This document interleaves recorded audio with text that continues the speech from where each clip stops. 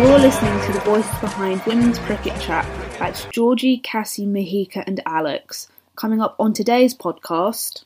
Hello and welcome back to Women's Cricket Chat with another episode. Today we are joined by the wonderful Marie Kelly, lovely representation of the Blazers training kit, the newly established Blaze who, as of this week, have played one game ever and won one game ever. That's a 100% win record for the Blaze. Welcome to the pod, Marie. It's so nice to finally have you. We've been trying to organise this one for a long time, but it's just one of those things that's taken a lot of time coming, but good things come to those who wait, and we've got a good thing here. Exactly. Finally managed to get on the pod. The schedules kept changing over the last sort of months or so. But yeah, glad to finally be here. And yeah, fresh off a win on Saturday. So it's a top of the table clash at the weekend between us and Sunrisers, which should be a good game. And so let's kick things off with the Blaze and it being established. So it has just come about this year, replacing Lightning, with whom you were obviously part of before.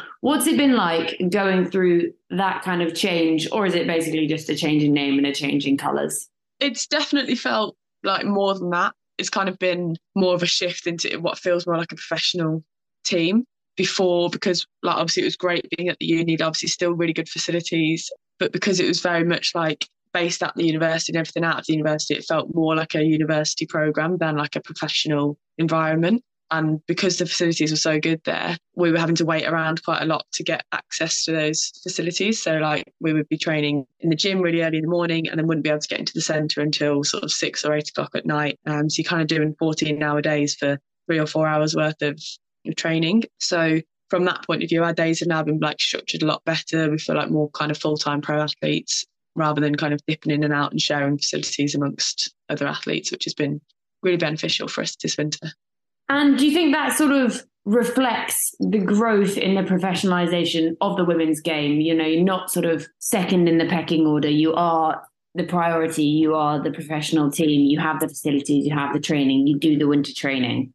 Yeah, definitely. Obviously, we still have certain challenges around sharing the facilities with the men at Nottingham, but they've obviously been really welcoming and receptive to having us there. Like we've literally just come in and encroached onto their space effectively and what they've had for years and years and years. So it's already feeling like mostly ours, and we're learning to kind of share facilities with them and learn from each other about what we can from each other's games. So yeah, it's definitely a lot further into a step towards being a much more professional environment. And we obviously spoke to Chris Guest last season and we sort of asked him the question about, you know, obviously you've gone from being Lightning and being based in the university to now being rebranded as the Blaze and having the training facilities at Trent Bridge. What has the reception been like from the Midlands? Yeah, it's been great. Like we've obviously got kind of a lot of sponsors on board already. So we had a lot of offers for sponsorship as well, which shows that kind of Midlands-based companies are interested in supporting us and getting behind us. And we had loads of people at the game on Saturday as well, which was really pleasing to see. And it felt like we had immediately, even in our first game, it felt like we had a real fan base, which I think is something that kind of Trent Bridge in itself just attracts through the Nottingham members. And then obviously when we go out further to kind of the Leicester, the Derbyshire stadiums and things, that will obviously attract even more of a fan base. But it was great to have that start at Trent Bridge and see the fans and get to meet them and know that they were really supporting us, which was really cool. And we're just seeing the first weekend of the Rachel Aho Flint Trophy 2023. Forgot what year we were in for a minute there. And all of the games were actually played at test match grounds. That's really cool. What did that feel like to know that, you know, the women's game are getting the big grounds now? Yeah, it was great. I actually said it to Tammy that whilst we were kind of waiting to go out, we were in the little like dressing room bit whilst you've obviously got the members sat there and then you had like the little Notts under 13 girls ready with their bats and stuff for us to walk through. And I thought I actually said to Tammy, like, this is a really cool way to start off the season. That like we're starting here, we're getting people down to this ground. And it felt like a good kind of spectacle and it felt more of a professional environment than it ever has done before. So that was really, really cool. And then I think it'll actually be quite a nice mix this year. Like next week, we're playing at Welbeck. So obviously it's not a test match ground, it's more of a club ground, but that may attract local people around the Welbeck area. So there's kind of pros and cons of both. And it's about learning to enjoy the positives of both of those both of those grounds. And obviously, when the name was Lightning, there was obviously even though it was just known as Lightning, I feel like people still kept referring to it as Loughborough Lightning, which is like just a bit silly. But with it being sort of the East Midlands hub for for regional cricket, for women's cricket in England, like how not I suppose not how difficult, but how conscious are you that you are just representing a whole host of regions in the area, not just, you know, your Nottinghams and stuff like that? Yeah, definitely. That's something that we've all spoken about quite a lot this winter. And it's something that we as like professionals now are kind of really gearing towards, and that we commit to through signing our contract. We commit to going out and doing lots of external programs with different counties and getting out to lots of different events. So we'll do things at Derbyshire, we'll do things around Nottingham, we'll do things around Leicester, Loughborough. So we're not just, obviously now we're based at Trentbridge, but it's not about forgetting all the people that supported us at Loughborough. It's not about forgetting all the kids that come to the games in Leicester and the Derbyshire girls that look up to us. Like, so through everybody, we end up doing sort of 5 or 6 events each, where we'll go out and we'll try and meet as many different people as possible, and help out, whether it's a women's tournament, a school games, a coaching session, a Q&A. There's loads and loads of different things out there, and we've all been getting involved this winter to kind of do that and take the game throughout the whole region. And we talk about inspiring the youngsters to get into the game and, you know, they're picking up role models, seeing you guys play. But when you first started cricket, who was it that inspired you and how did you get into the game in the first place? My inspirations, obviously, there wasn't many women's cricketers at the time. So my inspiration was probably more the 2005 Ashes. And I remember we had a family party, and it was on the TV, and I just distinctly remember that kind of last day and everyone was watching it. And I just remember how exciting it was. And I think back now to like, I was a 9-year-old girl, like extremely excited by Test cricket. And that was firmly like where my interest, me and my twin sister, we've got twin sisters, she plays. That was kind of our interest as well. And it was kind of that, through a combination of that and Chance to Shine. We'd had a coach called Errol Sims kind of came into our primary school around about the same time. And we played tennis when we were younger, and we played against Trevor Penny's daughter in tennis. And he kind of said about that same time, why don't you come to the cricket club? So it was very much when we were kind of 9 years old that summer, there just seemed to be a lot going on with cricket. And then mum and dad took us to Worcester, to New Road, to go and watch England women, and it was players like Charlotte Edwards, like Lydia Greenway, Sarah Taylor, Tammy Beaumont as well. In the end, like, she was obviously only young back then, I didn't know that, but yeah, those are the kind of names from like a women's point of view that inspired me to play as well. Do you ever remind Tammy of this and try and make her feel old? Yeah, absolutely. We had a conversation the other week actually about one of my first 2-day games for England. I was like really young, and it was like an England Academy invitational thing, and I went and I was like 14 or 15. It was when obviously we still played in whites and everything back then. And Tammy immediately went like, because we had to stay over at a hotel, Tammy was like, oh, put your number in my phone. Like if you need anything, like just drop me a text. And she's like, is your dad staying? Do you need a lift to the ground? Like I said to her, like I distinctly remember that she was very like proactive in making me feel involved, and like I thanked her for it, because obviously I never did at the time. So I was still like, oh my God, I've got Tammy Beaumont's number. So yeah, that was pretty cool. So yeah, she's definitely old, but she's still got it. And you mentioned your twin. Obviously, I know Sian from Fairbreak last year, where she was with the Warriors side. And you both play cricket. Did you sort of train in the garden together? Was it a bit of like, I'm going to bowl, I'm going to bat? Was there ever any arguments about that? Yeah, absolutely. I think we both always wanted to bat. I don't think any of us ever volunteered to bowl, which I probably should have done a bit more. And she was a wicketkeeper as well. So I quite liked it when other people bowled. I got to bat and she kept wicket behind. But yeah, we just play all the time in the garden. We'd go to like the local park, which had rugby posts in, and we'd throw the ball in between the rugby posts and like all that kind of stuff. And my local cricket club, Earlswood Cricket Club, was great for just being able to rock up and have fun and just play out there with the boys all the time. So yeah. So this is a little bit of a cheeky question, but out of you and your twin sister Sian, who do you think is the better batter? I think because I'm a professional batter, I'm going to say me. I think Sian was very unlucky at a young age in that she broke her ankle quite badly when we were like 13. So she missed quite a bit of that season. And I feel like that was a season where I probably developed quite a bit. So I think she potentially just missed out a bit from that season in terms of the development. And then I got put onto kind of Warwickshire Academy programmes and junior programmes, which I still think she was probably good enough to have done that as well. But I think it was just a case of right place, right time, and I kind of got spotted and stuff. So she still plays like at a decent level. She still played county a couple of years ago, plays for Hampstead in London. So yeah, and plays for the MCC. So she's still playing at quite a decent level. But I think she's actually played at Lords before me. So she's one up on me at that. And she beat my high score last year. So statistically, she actually might be better than me. That's all because you sabotaged her and whacked her around the foot with a bat when you were young, just because you wanted the twin rivalry. And so from there, you then say you got onto the county ladder, and is that where it all just escalated from there? Yeah, definitely. I think because we were playing at a time when there wasn't many female cricketers, that actually probably benefited me in that there was only ever a maximum of sort of 12 players at county training. So you actually got quite a lot of coaching and attention. And then from there on to like the junior emerging players program and then the Warwickshire Academy, then there was only sort of 4 or 5 players on those things. So immediately you're getting sort of 4 times a week, a lot more attention than other players. So I do think that really contributed to me kind of progressing in the sport quite quickly. And then you get selected onto like England under-19s and progress through there. And you are Warwickshire through and through, having even captained them in 2019 to the T20 title. I believe it's the maiden T20 title for Warwickshire. Yep. Talk us through that, because we have spoken to Anish Patel last year about it, so we want to get your thoughts on it.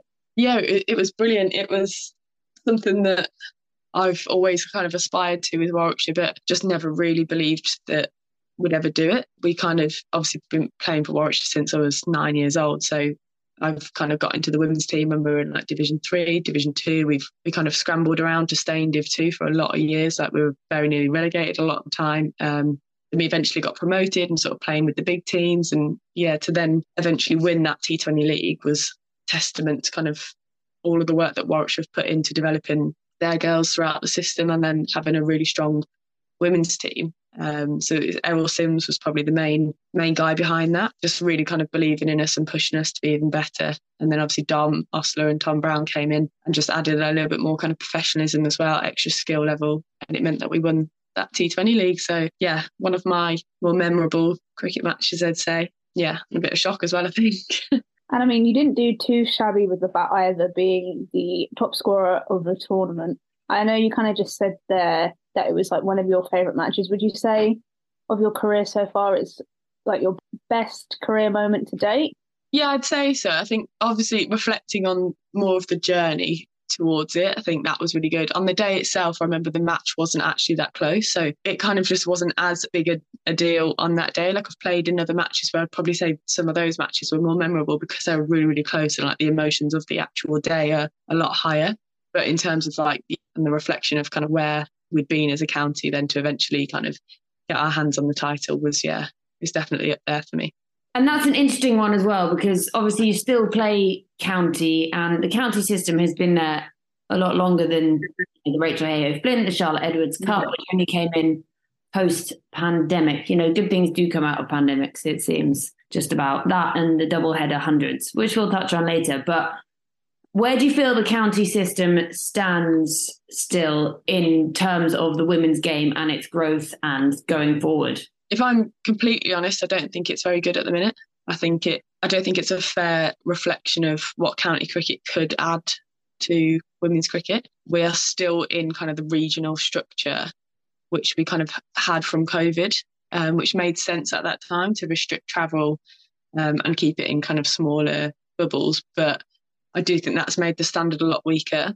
Therefore, less regional players are looking to play county cricket, which then devalues it even more. Whereas I think if it was potentially structured better, whether we had sort of 2 leagues again, maybe a Div 1, a Div 2, whether you still want to regionalise it so you could do North and South, I actually think it could then be used as a better feeder into regional cricket.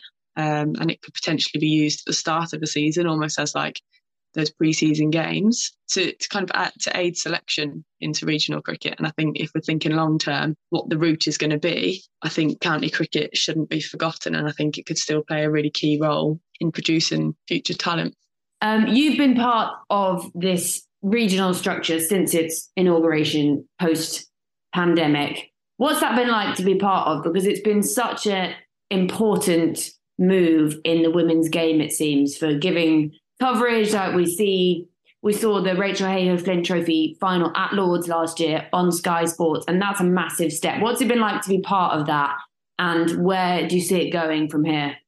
It's been amazing. It's honestly something that I didn't think would happen in my kind of lifetime of playing cricket. I really thought that it was something that was sort of 5-10 years away. That's something that would come into the game after I'd finished playing cricket. So to be able to be part of it straight away and get that professional contract was really, really like rewarding for me, and it gave me more of a boost. And I think one of the main things it's done is it's kept a lot of talented, skilled cricketers in the game for a lot longer. I think there was a lot of women kind of like me that had kind of other careers outside of cricket, and you're thinking, how long can I keep doing both here? How long can I keep doing well in both careers before I have to kind of make a decision? So from a financial point of view as well, the game has kind of given a lot of girls like myself that kind of financial security to really go, yeah, I'm going to give it my all now in cricket, and I can pick up any other career stuff that I want to after playing cricket. So I think from that side of things, it's kept a generation of female cricketers in the game, but then it's also inspired another level of female cricketers to maybe think about not having to go to university if they don't want to, not going to university just because they think they have to, but actually there is a career ready and waiting for them. Look at Alice Capsey, for example, like straight away getting into doing really well in regional cricket, straight away into the England squad, and now she's earning however much a year without having had to go to university or anything like that.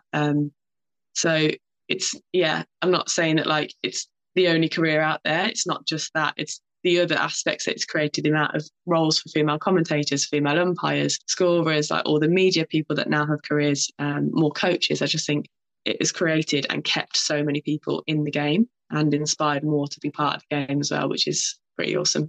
And growing up, did you ever think that that could be a possibility, that you could actually be a professional cricketer and that's what you would be able to do, get up day to day? You don't have to shower at the end of training because you don't have to go and do another job. No, literally, I remember having a really tough time at university. So I went to Loughborough for sports science, but also for the cricket, because Sal Briggs ran the MCCU programme. So at that time, obviously, if you wanted to play for England in cricket, that's where you went. And I just remember having a real kind of tough mental battle with myself in the second year going, I can't keep doing this. I can't keep trying to do really well in my degree and trying to do really well at cricket. And I don't want to half-arse both of them. I don't want to end up getting a 2-2 or a third, but also then not play cricket well either. I wanted to get a first, but I also wanted to play for England. And it was trying to combat both. And I remember thinking to myself, well, there's only 14 professional women in the country. Is that too much of a push for me? And in the end, I thought, yeah, that is too much. So I'm going to have to drop out of cricket and I'm going to put all my eggs into my sports science degree. So I actually stopped for sort of 3 to 4 months and just went completely down the sports science route. But then I quickly realised that once you stopped doing that, there was nothing. There was no support then for women's cricket. So for me, it was either go all in and just try and get whatever support you can, or you're going to have to stop playing the game. So I really didn't think that there would ever be this kind of middle ground for players like myself. And thankfully, that's what this regional system has done. It's allowed us to kind of take that step into professional cricket and supported us financially whilst doing other jobs if needed. I really like that. They always say aim high, and you're like, yeah, I want a first and I want to play for England. How do I get both? Which is, go for it. Like, I would have been happy with a first or playing for England, and I didn't manage either. But, that's fine. It's not about me. And so once you got back into it, how did that feel? Was it quite hard to be like, actually, I'm going to get back into this and I am going to chase this as a dream?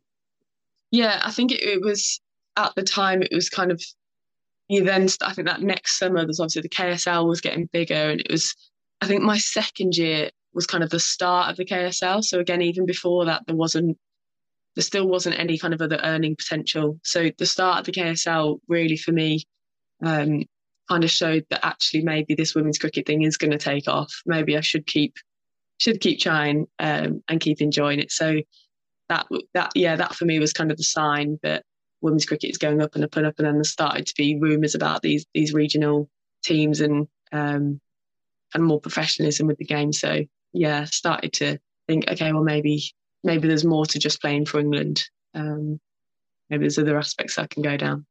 And having been a part of the regional setup since 2020, we've obviously seen the game grow exponentially since COVID and all of that jazz.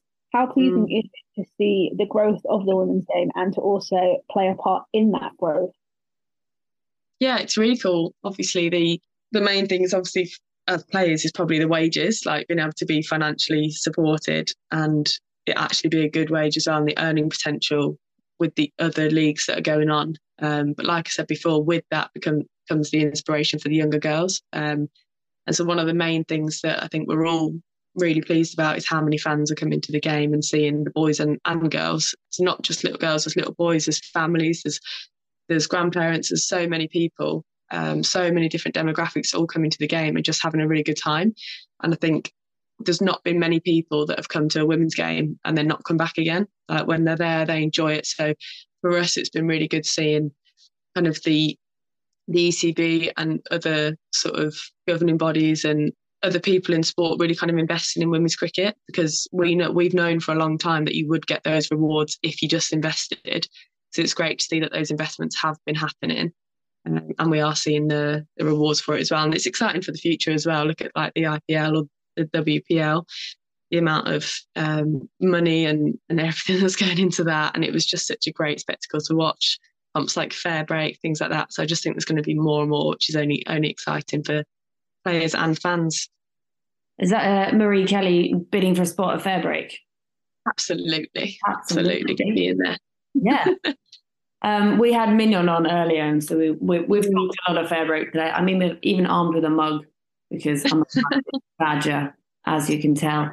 And talking about exciting displays, last year we saw you with the bat hit a 53-ball century. I know it's 2 years ago now. I'm so confused what year it is now. 2021, we saw you hit a 53-ball century with the bat against the Vipers. Something like that can't go untalked about. Did you just hit your flow that day and seeing it like a beach ball?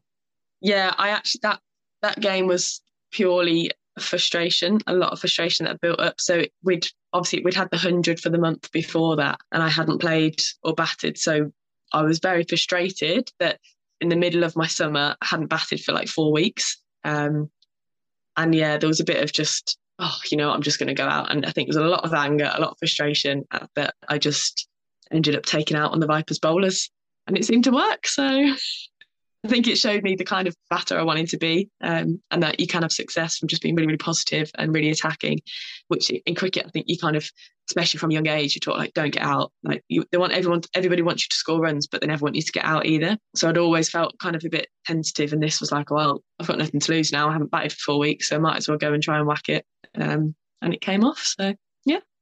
And I mean, I suppose there's no better team to do it against than the Vipers, because they just seem to win everything. So sometimes they need to be taken down a peg or two. So exactly. I'm happy with that for you, to be fair. And to be fair, I think I think Vipers actually, it helps that it was against them, because I think they got like 168 or 170, which you kind of think to be able to chase that down, you're not going to be able to do that if you're doing it slowly. Like to be able to put Vipers under the pump, you have to go out hard and then try and maintain it. So I was like, well, there's no point getting like 10 or 15 and getting out. You may as well go and try and win the game and give it a good old whack. And you talk about that time in the 100 that you had 4 weeks, you didn't really get to bat. What was it like being part of the 100? Firstly, the excitement of that, you get brought into a team, brought into a franchise, but then you do just sort of have to plod around with the team. Is that really hard? Yeah, it was a tough month, obviously, because it was after COVID as well. So it was when we had like the bubble restrictions too. So mentally it was quite a challenging sort of 4 weeks with all the kind of COVID stuff anyway. You weren't allowed to see family, all that kind of thing. But then I think one of the main things about franchise cricket is obviously you're put into this environment with people, and it's also new coaches, it's a new environment, and the coaches make decisions based on what they see in those 4 weeks, which is absolutely fair enough. Like that's all they can kind of go on. So I feel like in franchise cricket, there's not much you can do to kind of change things. And because it's such a short competition, coaches don't want to be changing teams all the time. So it's just learning to deal with those kind of expectations and those kind of assumptions, or I guess from coaches about that's what they perceive, therefore they're going to go with that. And I was very much came to terms with that. I really enjoyed the competition, like the atmosphere at all the grounds. It was obviously the first time I've been involved in something that big. It was more kind of disappointment and frustration that I wasn't able to contribute to the team in that way that I wanted to. But the actual whole competition was amazing. And yeah, really glad to be a part of it. And obviously, you've mentioned there about not playing, but wanting your teammates to do well. How do you stay strong mentally during that time when you're not playing? Yeah, it's really tough. Like, obviously, they're your friends as well at the end of the day. So it's really hard to like not want people to do well. You don't want people to fail.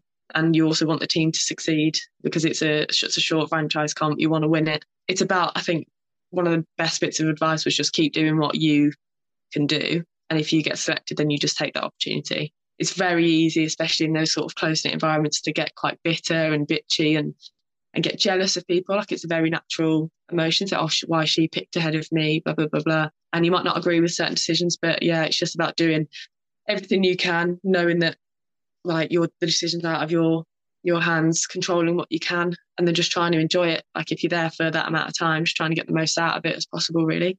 And talking of showcasing skills, we can't gloze over the fact that you like to bowl left arm and you like to bowl right arm. How did this come about? Because we have previously had an ambidextrous bowler. We had Gemma Barsby on last season. So you are our second ambidextrous bowler. But talk us through that one and how that came about and how you use that to your advantage. Gosh, it's so hard to remember how it all started. It was quite a long time ago. It was from a coaching point of view. I was like, so my boyfriend's a cricket coach as well. And we were just kind of chatting. I was like, I'd love to be able to kind of throw left arm or just like mix it up, because obviously you get quite tired just bowling or throwing right arm all the time.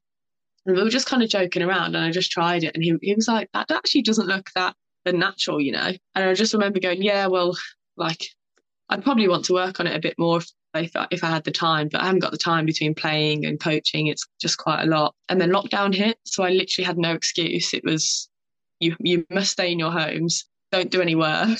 But it was effectively 2 years in the end, wasn't it? I had nothing else to do. So he kind of said, well, put your money where your mouth is then, let's go.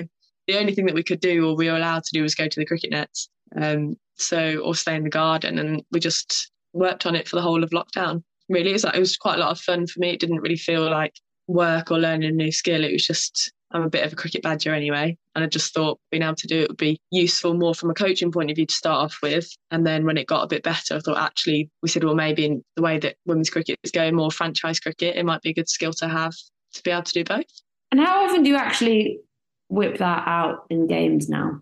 It's getting quite hard because we've got such a good bowling unit. So it's trying to, and this was obviously one of the challenges last year, is knowing when to do it. So just because you can do something doesn't mean you should do it. And one of the challenges I found last year was it's actually hard enough anyway coming on to bowl with your right arm, having not bowled for 30 overs. So obviously you warm up and then you could be batting or you could be fielding and then suddenly you're on. So to be able to switch on and be able to do both straight away was actually a lot harder than I thought. So that was a good learning point. So I still bowl it a lot. Most nets, I'll bowl it just to keep it ticking over. And then it was more for like franchise cricket, if somebody likes it, if a coach likes it and sees it. And for matchups, we do a lot of statistical analysis on players. So certain players will know that they are weaker against left arm spin versus right arm pace or whatever. So it was, how can I make myself the most selectable? And that is by offering as many different skills as possible. That was my thought process anyway. Whether it works or not, we'll see. No, I love that. And so we talk about the things that you do to get noticed by franchise teams. And obviously we had the draft this year for the 100, which is the first time we've seen it in the 100. What's it like, the idea of putting your name in for something where, in essence, it's putting a value on you as a person? We spoke to Mignon about this. She was talking about the WPL draft and how then you have this sort of value on your head, and it can really get to your head like, oh, I'm worth that, or I wasn't worth that, and maybe I'm not worth what I thought I was. What's that like? Yeah, definitely. I think that's obviously part of the challenges that we're all going to start to face. I personally didn't choose to go into the draft this year. Not for that reason particularly, but just because I didn't want to be taken to go and do a role that somebody else wants me to do. like I'm very set on what I want to do, and I wanted to agree that with the team, the kind of behind the scenes. I didn't want to just, like you say, just be taken somewhere else, because that's what the coach sees of you and that kind of thing. So yeah, I think as much as you can control it, the easier it is. But like you say, in kind of those drafts, like with Mignon and stuff, you've got no control over what that person values you at, what team you're going to, what environment you're going to be in. So I imagine that's quite a scary place to be in. But I think as professional cricketers, we're always trying to be like a positive mindset. So it's about trying to flip it and try and be like excited by it as well, and think that people actually want to pay that much for me to perform in their team, which is another cool kind of spin on it. Having been part of the 100, this is a little bit of again, an interesting question, but obviously being part of Phoenix and Trent Rockets, I'm curious to know, did you actually get free crisps and free Butterkiss popcorn, or was it just the dream they sold everyone? We actually did get the popcorn at Birmingham Phoenix, but we did not get the crisps at Trent Rockets.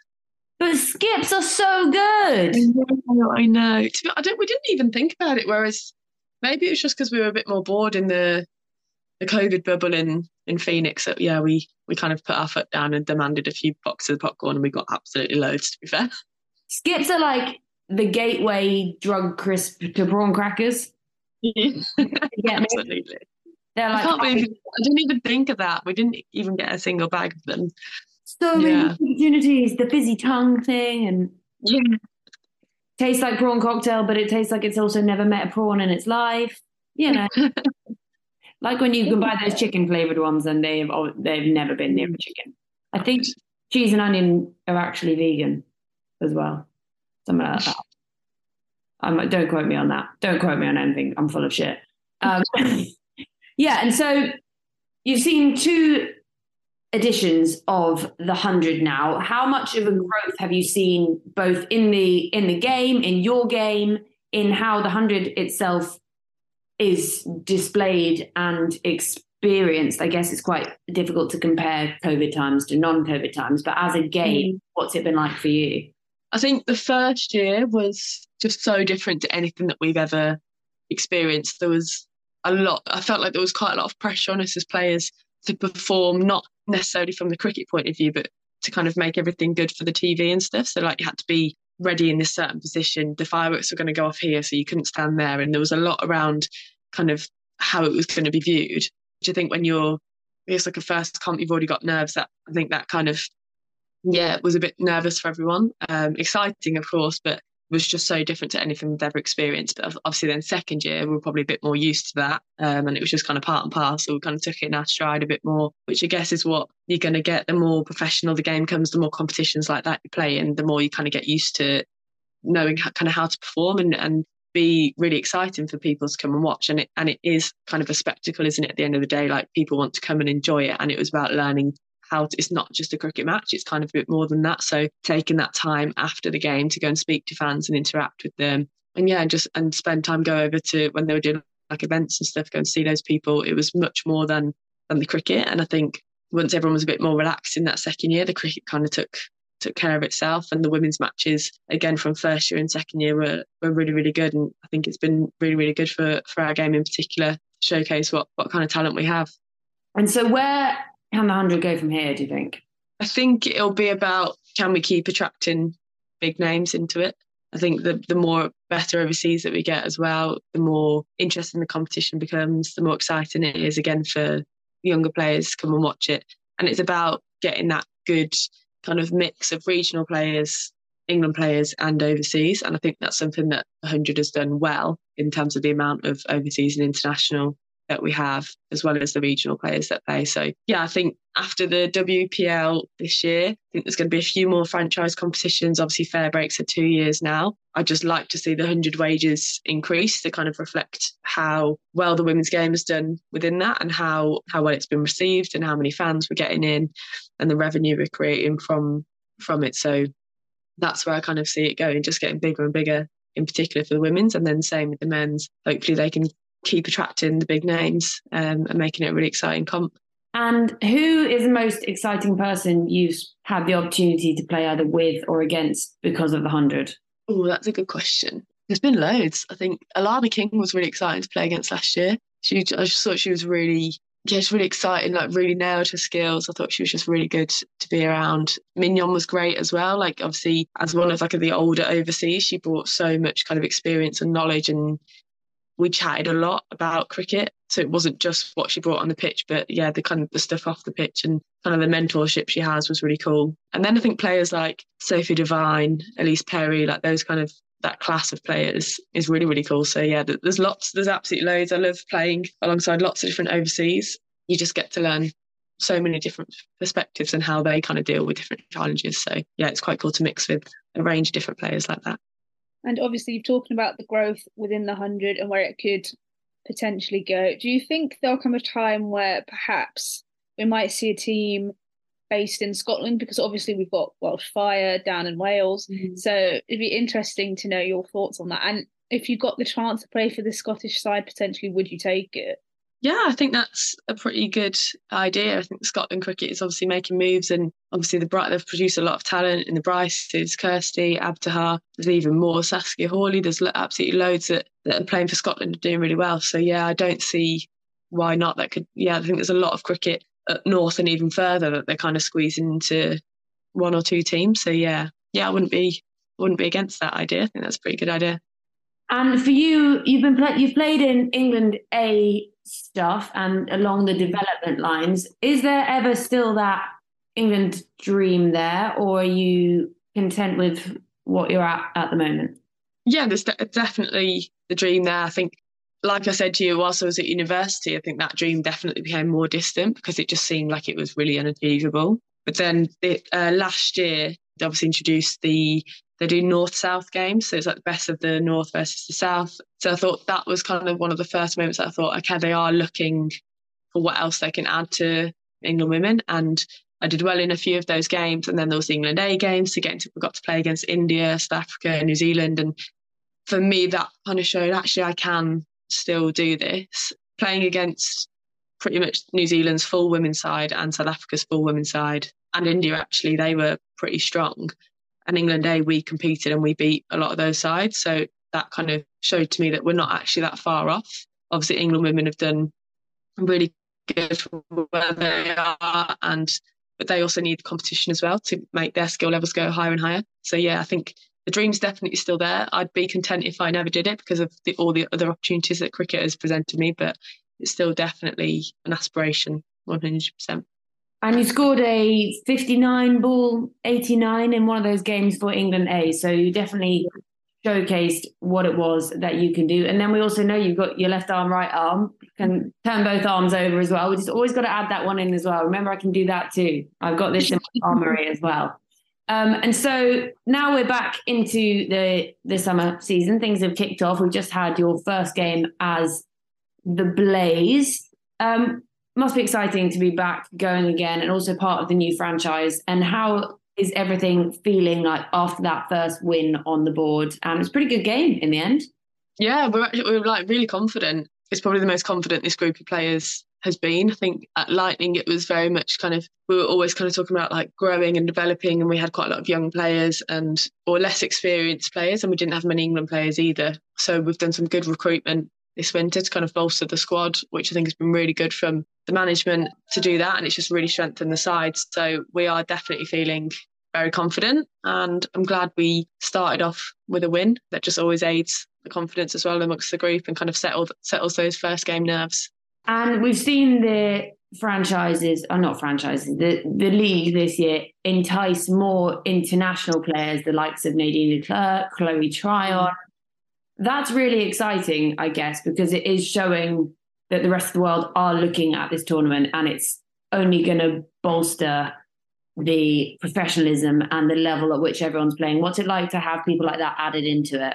Absolutely. I think it's been brilliant, and having at least one overseas per team, I think it's the max. I think actually maximum is one overseas, but I think that just adds to the strength of each squad. It adds to the competition of the game. It will, even though it's only one player, once you add in them, kind of your senior players and the England players, it just increases the skill level, and that can only benefit everyone. So obviously from the start of the Rachel Hayhoe Flint, the scores have just gone up and up and up, and I think you'll see that even more now with the addition of these players. And I wanted to ask you a question on coaching. Was that something you'd always wanted to go into? Because obviously you do a lot with Warwickshire and No Boundaries cricket and stuff like that. So I'm just curious to know if coaching was always in the back of your mind. Yeah, definitely. I kind of fell into it when I was sort of 15. Just, I think naturally you end up helping at your local club, and it was something I always enjoyed but never really saw as a career. And it's something that probably at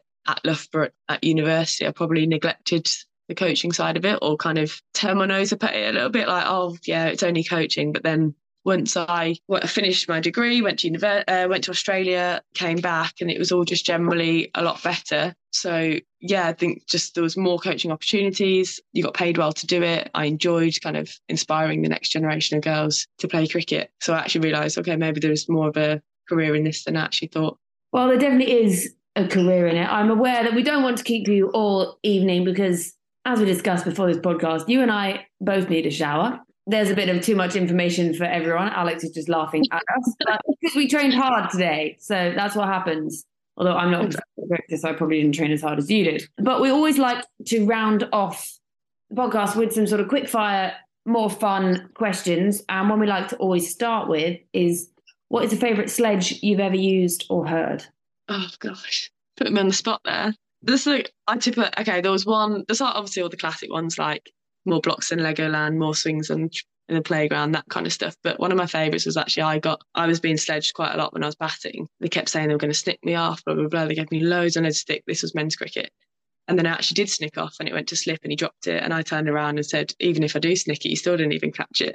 And I just thought, oh, that's lovely. That's really, really nice. I'm a fan of that. Yeah, that's a great one. Mignon was too nice. Yeah, so that was 14-year-old men's cricket. Yeah, take on the boys. Love that. Alex, you're in. Another popular one we like to ask guests such as yourself is, what is your favourite tea item at a standard village cricket tee? And don't do what Wongi did and said a spoon. A spoon? Oh my God, she's always trying to be smart, isn't she? I would say if they have like chicken satay sticks, I love chicken satay. So that kind of thing. Yeah, when they have like chicken satay, spring rolls, anything quite Chinesey, to be honest. I'm quite bad for that. Chinese English cricket tea, we're here for it. That's why we always just have that. You should have been a fair break in Hong Kong. I am a dumpling. I am a walking dumpling now. As long as it was. My old club Warmley used to have like spring rolls and prawn crackers and prawn toast. Loved it. Yeah, and you didn't even have any skips. That's like children's Chinese food. If you hadn't been a cricketer, what would you want to do? Oh, that's a good question. I think something to do with like physical health. So when I was younger, I was quite into like the heart and biology and stuff. I wanted to be cardiac rehabilitation officer. And I did a bit of work experience on that. And then I quickly realised that a career in the NHS probably wasn't going to work out very well. So I think I made the right decision. Yeah, you haven't had to go on any process lately.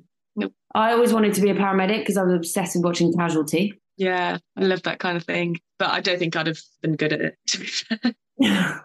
Last TV show you binge watched? Oh, Happy Valley. Me and Lucy Hyam have been watching that, religiously, and we absolutely loved it. So good. I'm on season 2. My flatmate and I started it, and then I decided to go away for like 2 months. And she's been like, "Why are you not back yet? I just want to watch Happy Valley." You just got to do it. Be nice to see you too. She's like, "I just want to watch Happy Valley. I can't watch it without you." So good. We're currently we're on The Capture at the minute, which is really good. So I'd highly recommend that. Go-to karaoke song? Oh, Islands in the Stream. Oh, interesting. Islands in the Stream. Oh, we get a rendition. Gavin Stacey. Yeah, love that. We even get a rendition. I've had one of those before. There you go. Aim to please. Best mate in cricket? Oh, she might not be my best mate anymore because she got me out on Saturday. But Emily Arlott. Yeah, she's been getting me out since we were 11 years old, and she's still doing it. So yeah, she's probably mine. Despite that, she's still one of my best mates in cricket for sure. Dogs or cats? Dogs, 100%. Obviously. I've seen your dog. Question. Next. Yeah, next. Yeah. Good question, Georgie. Shut up. Who has the best dress sense in the team? And the worst? Oh, I'm going to say the worst is probably the Bryces. So yeah, I'm definitely going to put them in as the worst. The best, I think Beth Harmer dresses really well. She's got a lot of style. She takes care of her appearance. And maybe Sarah Glenn. She's got quite a lot of funky outfits going on, but I like her. I like her style. A style I definitely could not rock, but she looks no, neither. But she looks great in it. Yeah. Favorite musician or artist? Oh wow, I've got so many. I really like Neo. He's my guilty pleasure. Got to go with him. Yeah, anything that kind of vibe really. Neo, sort of Jason Derulo. Oh, Chris Brown. Right. Although I'm coming for a night out Chris with Brown's you. music, it's not Chris Brown the person. I'm coming for a night out with you because this sounds like my kind of party. You got to shop with and like S Club in there too, just Yeah, just a little bit. Who has the best and worst chat in the team? Oh, I think Kirsty Gordon takes both of those. Because I feel like she gives the best chat, but she gets in trouble with it as well. So it's also probably the worst. But I enjoy it very much. So I am all here for shit chat. I literally spew it all day long. And my dog now is honking like a penguin from Toy Story. We have to be careful now because it's on the we have like the stump mic and everything now, so we've got to be a little bit careful. Bloody advancements in women's cricket technology ruining our shit chat. I know. Well, I feel like we've probably kept you all evening, and my dog is still honking like the penguin from Toy Story in his own excitement. So I will leave you to your evening, both of you. Thank you so much, Marie, for finally getting on the podcast. It's been absolutely fab, and go well on the weekend with your 2 matches in 3 days. Sounds like an ice bath. An ice bath and a roast dinner in the middle of there somewhere. Oh, yeah. Good. I'm sure we will hopefully see you in person at some point throughout the season. Lovely. Thanks, guys.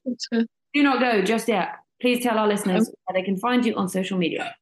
Oh gosh, I don't even know my own thing. I think my handle is Marie Kelly 96 on Instagram. I don't really use Twitter that much, but yeah, Instagram's probably my main thing if you want to see pictures of cricket and my dog. Well, literally why I follow you, for the dog. Cricket content, second. Not so much, yeah. Well, thank you so much and have a lovely evening. Thank you, you too. And to all our listeners, if you want to keep up to date with everything that we're doing, you can follow us on Twitter and TikTok at WCricketChat, on Instagram at Women's Cricket Chat, and if you want to give us a like on Facebook, we are Women's Cricket Chat. If you'd like to give our personal Twitters a follow, then it's at GeorgiaHeath27, at CattyCoombs98, at Mahika Varshini, and I'm at Alex Jane Pereira. This has been Women's Cricket Chat. Tune in next time.